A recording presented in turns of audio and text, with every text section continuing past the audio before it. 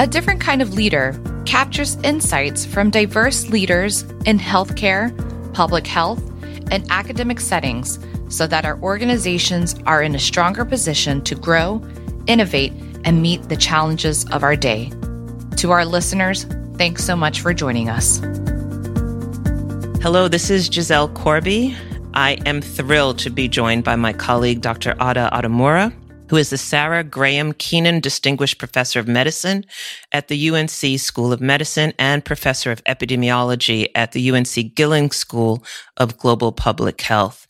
She earned her undergraduate degree from Cornell, MD from Yale, internal medicine at Boston City, and her fellowship in infectious diseases at Montefiore Einstein. It's interesting. We've been at many of the same institutions, although I don't think we actually met until we met at UNC Chapel Hill. She was Associate Chief for Science at the North Carolina State Health Department's Communicable Disease Control Branch before joining UNC Chapel Hill's faculty in the Division of Infectious Diseases. Her research has been groundbreaking, frankly, on the epidemiology of HIV and STD among minority populations. She's led a variety of studies, including community-based studies, clinical research, secondary data analyses, and population-based case control studies looking at risk factors for heterosexual HIV transmission amongst African Americans. And really, her work was groundbreaking in understanding the importance of sexual network patterns and critical contextual factors such as poverty and racism in establishing and maintaining racial inequalities and inequities in rates of HIV and other STIs in the United States. She's remarkably well-funded, leads a variety of research studies as well as the training programs here at UNC and really across the world, and has testified, and her expertise has led her to testify at the U.S. Congress about drug pricing and about incarceration's role in the epidemiology of HIV amongst Black Americans. In 2019, she was elected to the National Academy of Medicine. And for all of those reasons and so many more that you'll hear, I'm thrilled to have Ada join us on the podcast. Ada, welcome. Well, thank you. Thank you so much, Giselle, and thank you for having me. It's such an honor. It's an honor for me. So we're going to start off asking you about a quote. We ask this from all of our guests that embodies your leadership style or your approach to your career, or just a quote that you like and has guided you. So I guess what I would say is do what you like, what's important, and what's right. That's about as profound as I can get. That's pretty profound. How has that guided your career? How have you used that philosophy in your career? I think, basically have pretty much gravitated toward things that I like because I think they're important. I think they're interesting. I think it's very hard for me to really do something well if I don't find it interesting and exciting.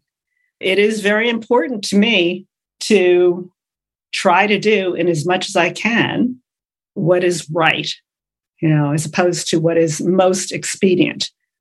I mean, this is not, I'm not trying to make myself out as some kind of saint or something, but I do think, that is a guiding principle for me, is to try to do what's right. Well, sometimes what's right is actually harder. You say it can be hard to do things that you don't enjoy and you don't think are right, but sometimes doing the right thing is actually the harder thing to do. And I've seen you and been in places where you've spoken up for that right thing to do and really pushed folks in terms of having the moral courage to do what is the right thing. Where does that stem from? I think in the final analysis, doing the wrong thing is probably harder. It's harder to live with yourself because I think about what are people going to say? What will my grandchildren say about, well, you were there. What did you say? You were in the room. Did you say anything? Did you do anything? And the answer should not be, if I was in a position to say or do something, the answer should not be nothing. I mean, I think in the final analysis, it's probably easier in many ways to do what's right. And that crisis of confidence or that rumination that happens when you could have said something but didn't, and how much energy that can take up as well over time. And certainly I know that I'm not as quick-witted as you are in terms of being able to sort of nail the exact issue in a situation to both reveal the moral choice and also to compel folks to do it. And oftentimes I find myself ruminating afterwards. I should have said this. Why didn't I say that? And I would agree, over time, in terms of the psychic energy, it can be exhausting. Although I would disagree that you are actually at least as quick-witted as I am, and incredibly eloquent and articulate. So we'll disagree on that one because I think you are more so. That means a lot, quite a lot coming from you. Tell our listeners about your career and your leadership journey. So how I got started was I got into infectious diseases, really because I found infectious diseases to be the most interesting thing. I mean, the most interesting subspecialty. And quite honestly, the people that I saw were the nicest to me, the infectious disease doctors, and they were people that I could imagine being like. So I was an infectious disease physician. And that was, I was happy with that. I was actually an attending in infectious diseases at Harlem Hospital in New York in the 80s. So we saw lots and lots of HIV. But I met my husband, Paul Godley, and for that reason moved to North Carolina, or as my mother called it, Carolina. She never where are you going? Carolina, north, south, whatever. It's not here in New York. So I moved there. And initially, I just needed a job. I worked actually at Dorothea Dix in the medical unit of the state psychiatric hospital. But I was recruited by the state health department to work in the communicable disease control section, largely focusing on HIV, because that was a very hot area here in the 1980s. And we did a lot of policy work. In fact, I had always been interested in policy work, I later realized, even when I was at Harlem Hospital. In fact, I was sent out to testify to a congressional subcommittee then in the late 80s when I was at Harlem. But anyway, so I was working at the state health department, and I also happened to have an adjunct appointment at UNC. So I attended on the consult service at UNC occasionally. So I was subsequently recruited to UNC, really as a clinician, because I really had no research skills. And one thing was that I would sit in clinic and see a lot of patients, a lot of them Black women. And I noticed that really they did not appear to have really particularly high risk behavior or characteristics. Now, some of them did, but there was a good chunk that did not. And I had also noticed this at Harlem. When I was at Harlem Hospital, there were more women who used injection drugs, et cetera. But, it was a real question to me at that time is, why is there so much HIV among Black people, particularly Black women? So what happened was that the NIH put out an RFA, a request for applications, for a research grant, and it was actually targeted at minority researchers. I think you had to be a very early stage minority researcher. I'm not sure, but I think so. It was to do whatever you wanted related to HIV. So I applied for it, and with the help of Vic Schellenbach, who was, just recently retired as an epidemiology professor at UNC, with the enormous help of Vic Schellenbach, got the grant. And during the course of that, and through some other work as well, got to know some people who were really instrumental and influential in my career, like Seb Gieral, Bob Thulilov. Joanne Earp was also on the grant. I mean, there were a lot of people like Ward Cates. I mean, this was a real dream team. So that really is what got me started. And I would say, when you talk about people who were big, major influences on my career, probably the single biggest influence was my late husband, Paul Godley, who, I remember on one of our first dates, we actually met when he was living here in Chapel Hill and I lived in New York. I was talking about my work, and he had come here actually to Chapel Hill after his medicine residency. He came here to get a PhD in epidemiology, and he simultaneously did an oncology fellowship.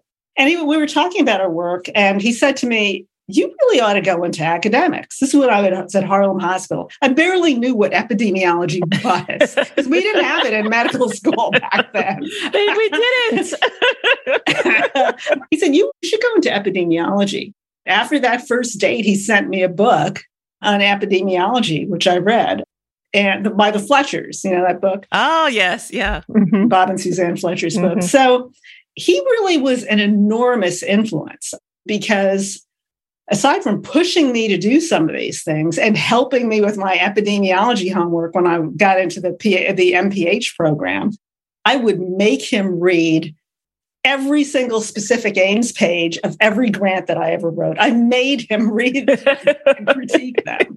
I would cry with every grant. I mean, grants have always been very painful for me. I would cry as I wrote every grant. I remember I was sitting there writing one grant. This is later on when after I got that grant, I was writing others.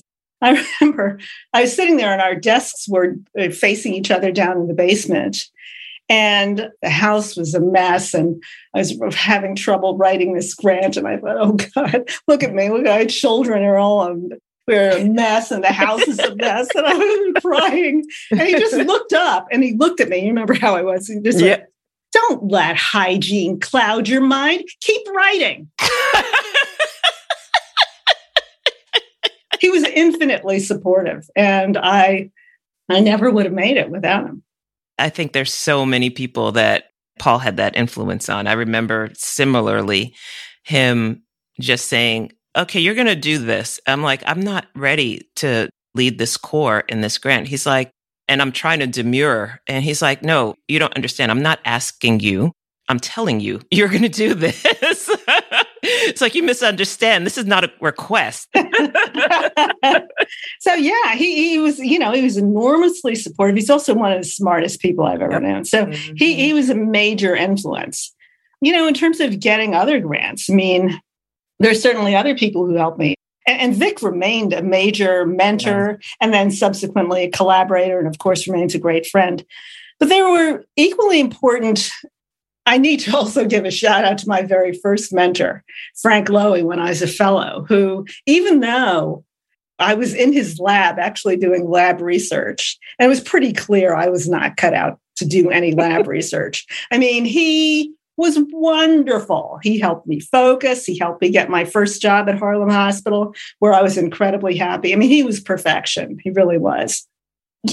Honestly, the whole concept of mentorship has changed, I think, somewhat. And that for me, I'm not sure that the type of mentors that are being promoted now as examples of mentorship, that's not what I would have needed. I didn't really need to go and sit in someone's office once every 2 weeks. And, I needed people to give me opportunities. I need people to help me when I needed help. And that was the Vic Schellenbachs and the Frank Loweys. But I needed people to give me opportunities. And thank God that I, in fact, had those people like, Sev Gioral at the CDC, who's a major, always on the vanguard of STI, HIV thinking, who would say, I need an article for this supplement. You need to write it. Write this. It's due at this time. I heard you talk about this. Do this. People like Mike Cohen also. I mean, that's how I got into the Fogarty, which was the AIDS International Training Research Program that I was principal investigator of for about 14 years, at least.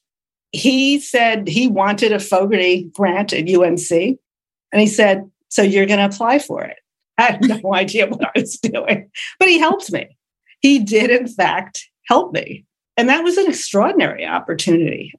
So, Fred Sparling, who hired me in the first place, and Stan Lemon, Fred Sparling gave me opportunities that people, would have said, he had me editing a textbook. His textbook was the huge STD textbook that was written by him and King Holmes. And people said, well, why are you doing that? That's not going to help you get promoted. It was extraordinarily helpful because, number one, it taught me a lot about writing, how to write and write fast and how to write well. But the other thing is that it introduced me to all the luminaries in the field. Because I got to network with them because I was reworking their chapters.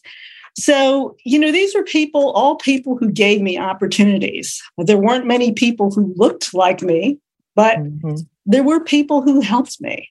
I'm endlessly appreciative of that. It's the opportunity, but the prepared mind as well as the prepared attitude, right? I mean, just as you're saying, others could have given that opportunity in terms of that textbook and may not have seen the value or even seen the value, but also then sort of mined the value in that work. Ada, you sort of glossed over the 80s and HIV and infectious disease as if it's sort of like every other subspecialty and moment in time. HIV now is a chronic illness, but in the 80s, you and I were in New York City. It was probably amongst the most tragic points in time as a clinician that any of us could have experienced, as we're seeing not only our patients, but some of our colleagues actually succumb to the illness. And one of the things that I've noticed is that for those of us that sort of emerged during that time, and particularly from my infectious disease colleagues that emerged from that time, it's both sort of the love for clinical medicine as well as advocacy and activism in medicine, more so probably than other places, maybe, oncology as well.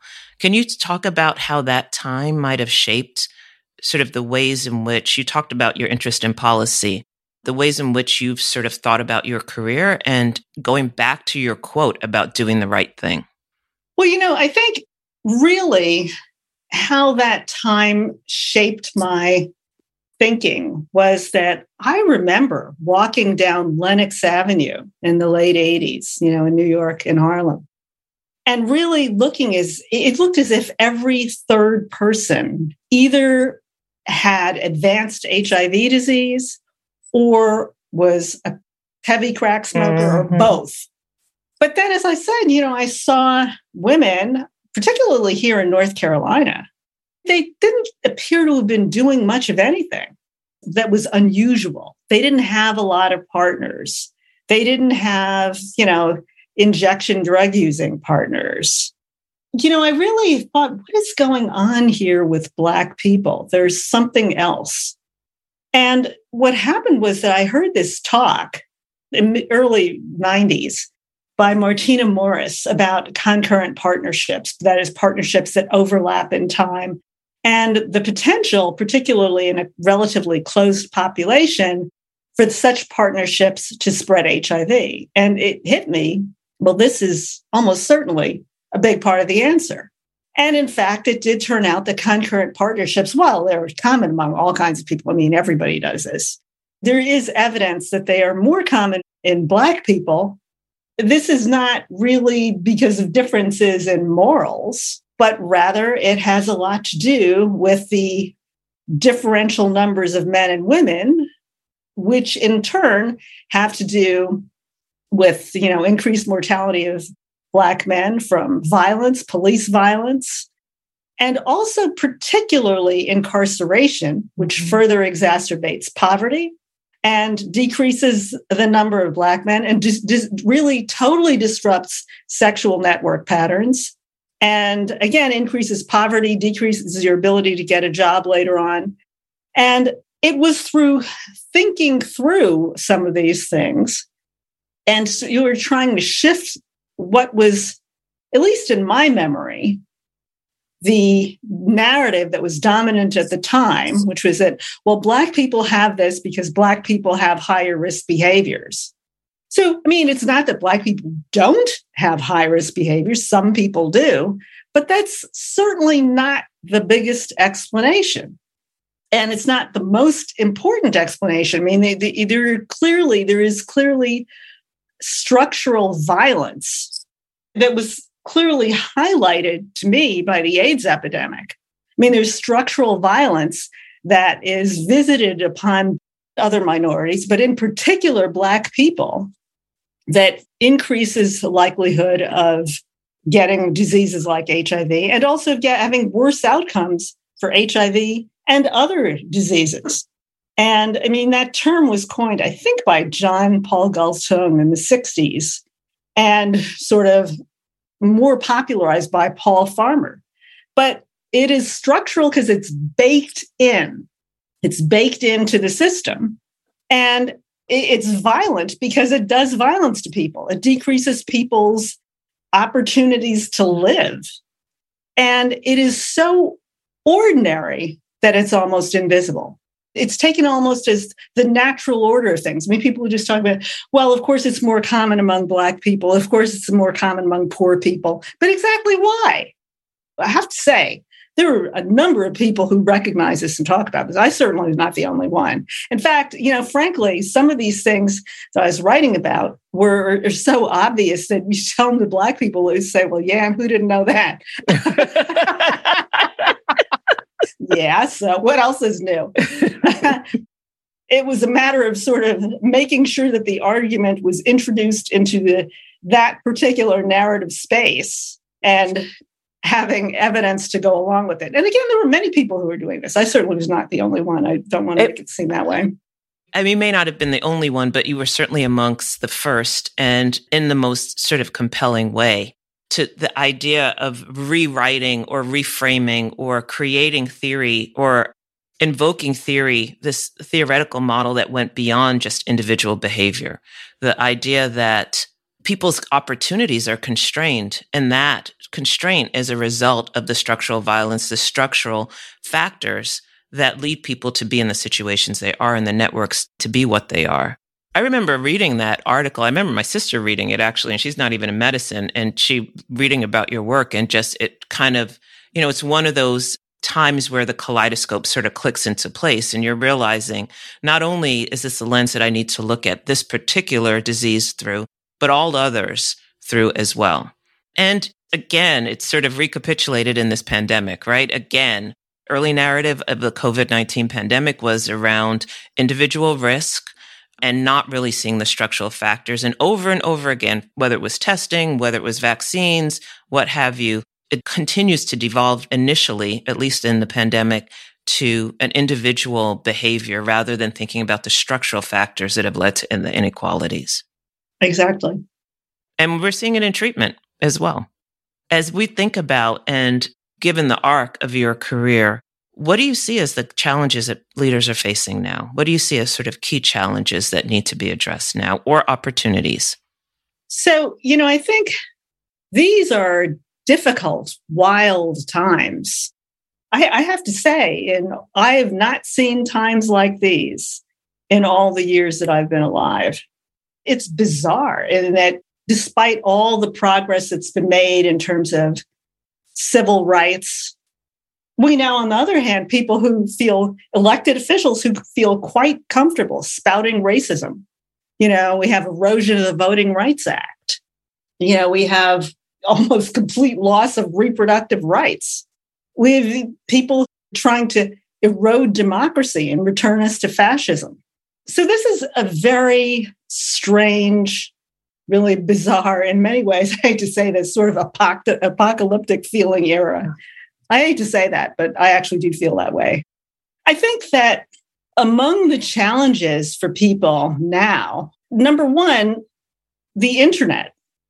It's a tremendous opportunity for learning and for sharing new information. But at the same time, it's being widely used for promoting and disseminating lies to the detriment of public health and public safety. I'd say the second huge challenge for leaders now is the erosion of truth. And even the sense that it matters whether you tell the truth or just straight up lie.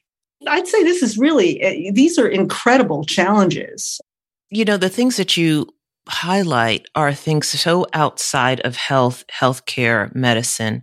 And yet for us to be effective in the work that we do, we're having to attend to those influences in ways that we've never had to before.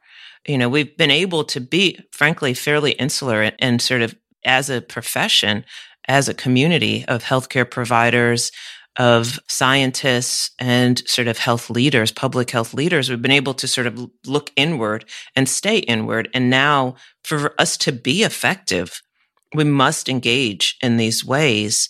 And we often don't have the skill set to be able to do that. Right. It's difficult because science, in fact, life is filled with nuances. Information changes. Our understanding of situations changes. These communications don't really lend themselves to sound bites. But that's the era that we're in, sort of a soundbite type of communication style, a Twittered communication style, where ideas are, really quite nuanced and are not best suited for that type of communication. And there's a real gotcha mentality. Well, I thought you said that. I thought you said that. Well, you were lying to us about that. Well, wait a second. Right. This is what we knew to be true at the time. That's a real challenge. Tremendous. And the crisis communication work that we do still doesn't, just as you say, we need to think in sound bites. Think about how can we craft that Twitter version of what we need to say. And we're not trained for that typically in our professional lives. Yeah. Ada, you've been in different places. You mentioned sort of that transition, part of it for a personal reason to, was it Carolina? Was your mom's? To North Carolina, and then the transitions and opportunities that you've taken advantage of that have been presented to you by your mentors and sponsors. How do you juggle those commitments, and how do you make choices about sort of what you're going to take on next? Particularly in like the Fogarty grant, you may not have felt like you had the expertise, but clearly have been successful in that realm. How do you make those choices? Is there a calculus? Do you do a pro-con list, or is it just a gut? How do you think about those things? In terms of juggling multiple commitments, I try to sort things in my mind into what's urgent or /emergent versus important to move things along, and then everything else, the sort of everyday things. And, honestly, I'm not particularly good at multitasking. I mean, everything that I do that's important to me requires a lot of my effort and energy. I work with a lot of people. Many of my colleagues are really brilliant, truly genius level people for whom research is, patient care is really just quite easy for them and seems to require no effort. And I have a sense that, and they seem to be able to do a lot of things at once very easily and very well. And that's just not true for me. And I imagine that, I can look a little bit selfish when I won't pitch in and help in some situations. But it's really only just because I just don't have the bandwidth to deal with a ton of things at the same time. So I tend to focus in on what's important. And, it can be a little bit problematic, like if I'm writing a grant or if I have a particular deadline for paper, it's, I just hone in on that and do that and sort of ignore everything else that I can. And that's basically the way I do it. One thing I thought you were going to ask me is what tools or resources do I use to stay on track? I use very detailed to-do lists with dates. I live and die by my to-do list. It has to be electronic because if I lose it, I can't risk losing it. It has to be something that's backed up into some type of cloud where and I still miss things. I still fall behind and miss things, but that's what I have to do. I focus. If I'm giving a talk, I focus like a laser on that.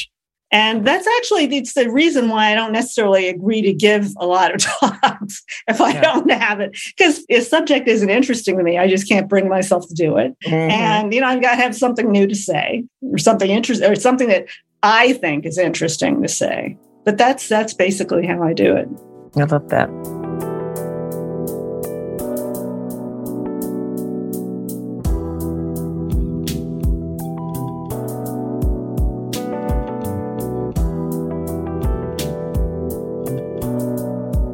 I want to turn now to the questions we ask all of our guests.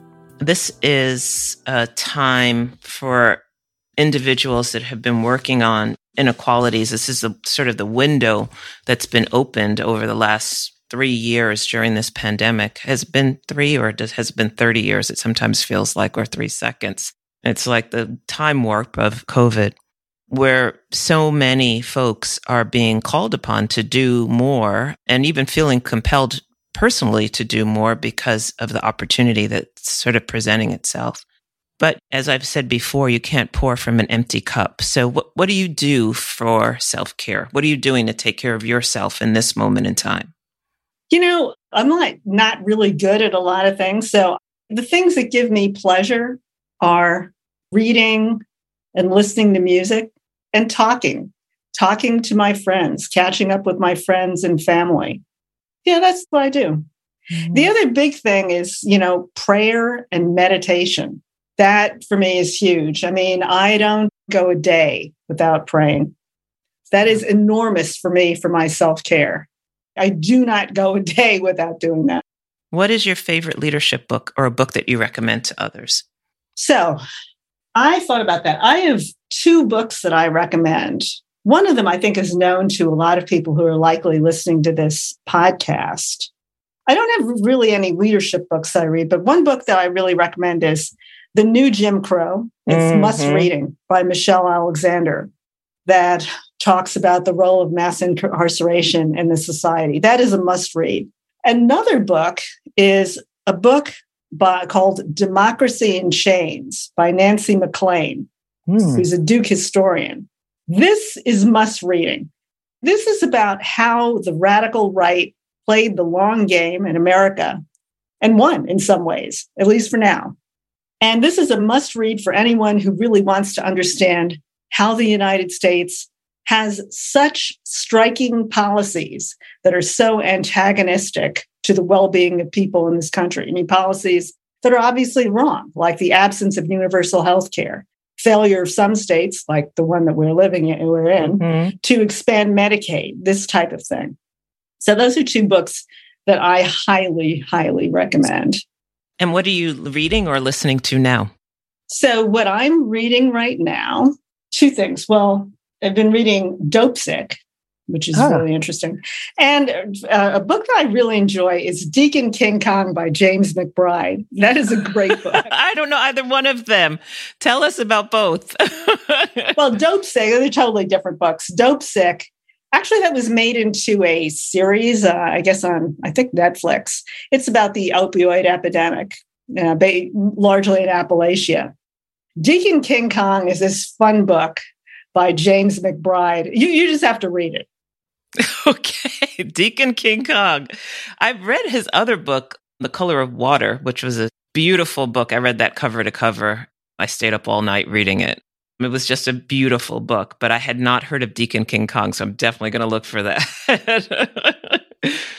What do you think separates good leaders from great leaders? Probably courage. And that's, one thing I'm excited about right now is the next generation of leaders. I just came back from the infectious disease meetings, ID meetings, ID, infectious disease. It's called ID Week. And there are some great leaders who are emerging now. They're not only brilliant, but they're striking for their courage in their pursuit of health equity. I mean, these people have exciting things to say, and they are unafraid to speak out. People like Dr. Michelle Morse, Doctors Tazon Bell and Mari Hlatshwayo. I mean, so I'm excited and hopeful. Yeah, I think, what separates good from great is courage. People who are not afraid to speak their mind and do, and I'm not talking about just speaking for the sake of speaking, but do the right thing. People who won't say, well, I won't do this because I'll lose my job if there's something that's very important, and you'll get somebody that's worse than me. So I'm just going to do the most expedient thing right now, because I think we've seen that. We've seen that. We've definitely seen that. Ada, what advice would you give to your younger self? Now, that's a good question. I don't know that I would have any advice that would really work. I'll tell you why. I would say stay prepared, because you're right. Opportunity favors the prepared mind. So I would say that. A lot of my path has been one that I really didn't plot and plan for. And it's certainly not the way that we tell people to approach their careers. So I think, normally looking back, you would tell us people, really think about where you want to go and where you want to be and how you want to. And that would never have worked for me. None of this would have ever occurred to me. So I don't have anything intelligent to say to my younger self except get prepared and stay prepared. Be ready so you don't have to get ready. Right. Right. That's great. Ada, thanks so much for joining us today. This has been just a wonderful conversation. It's so always wonderful to spend time with you. Thank you so much, Giselle. It's been a pleasure talking with you. This episode was hosted by Giselle Corby and produced by Rachel Quinto. Our production assistant is Shelby McLam. It contains music by Mix Out and Chill Out Lounge and is sound engineered by Sam Williams. Visit our website at differentkindofleader.com to find resources for your leadership toolkit and hear more from other leaders. If you've liked what you've heard, please rate us and leave a comment wherever you listen to podcasts. It helps others to find us. Like and comment on Facebook and Instagram at Different Kind of Leader, all one word, as well as on Twitter at DK Leadership. As always, we want to hear from our listeners, so please contact us at differentkindofleader@gmail.com. Thanks for listening. This is A Different Kind of Leader.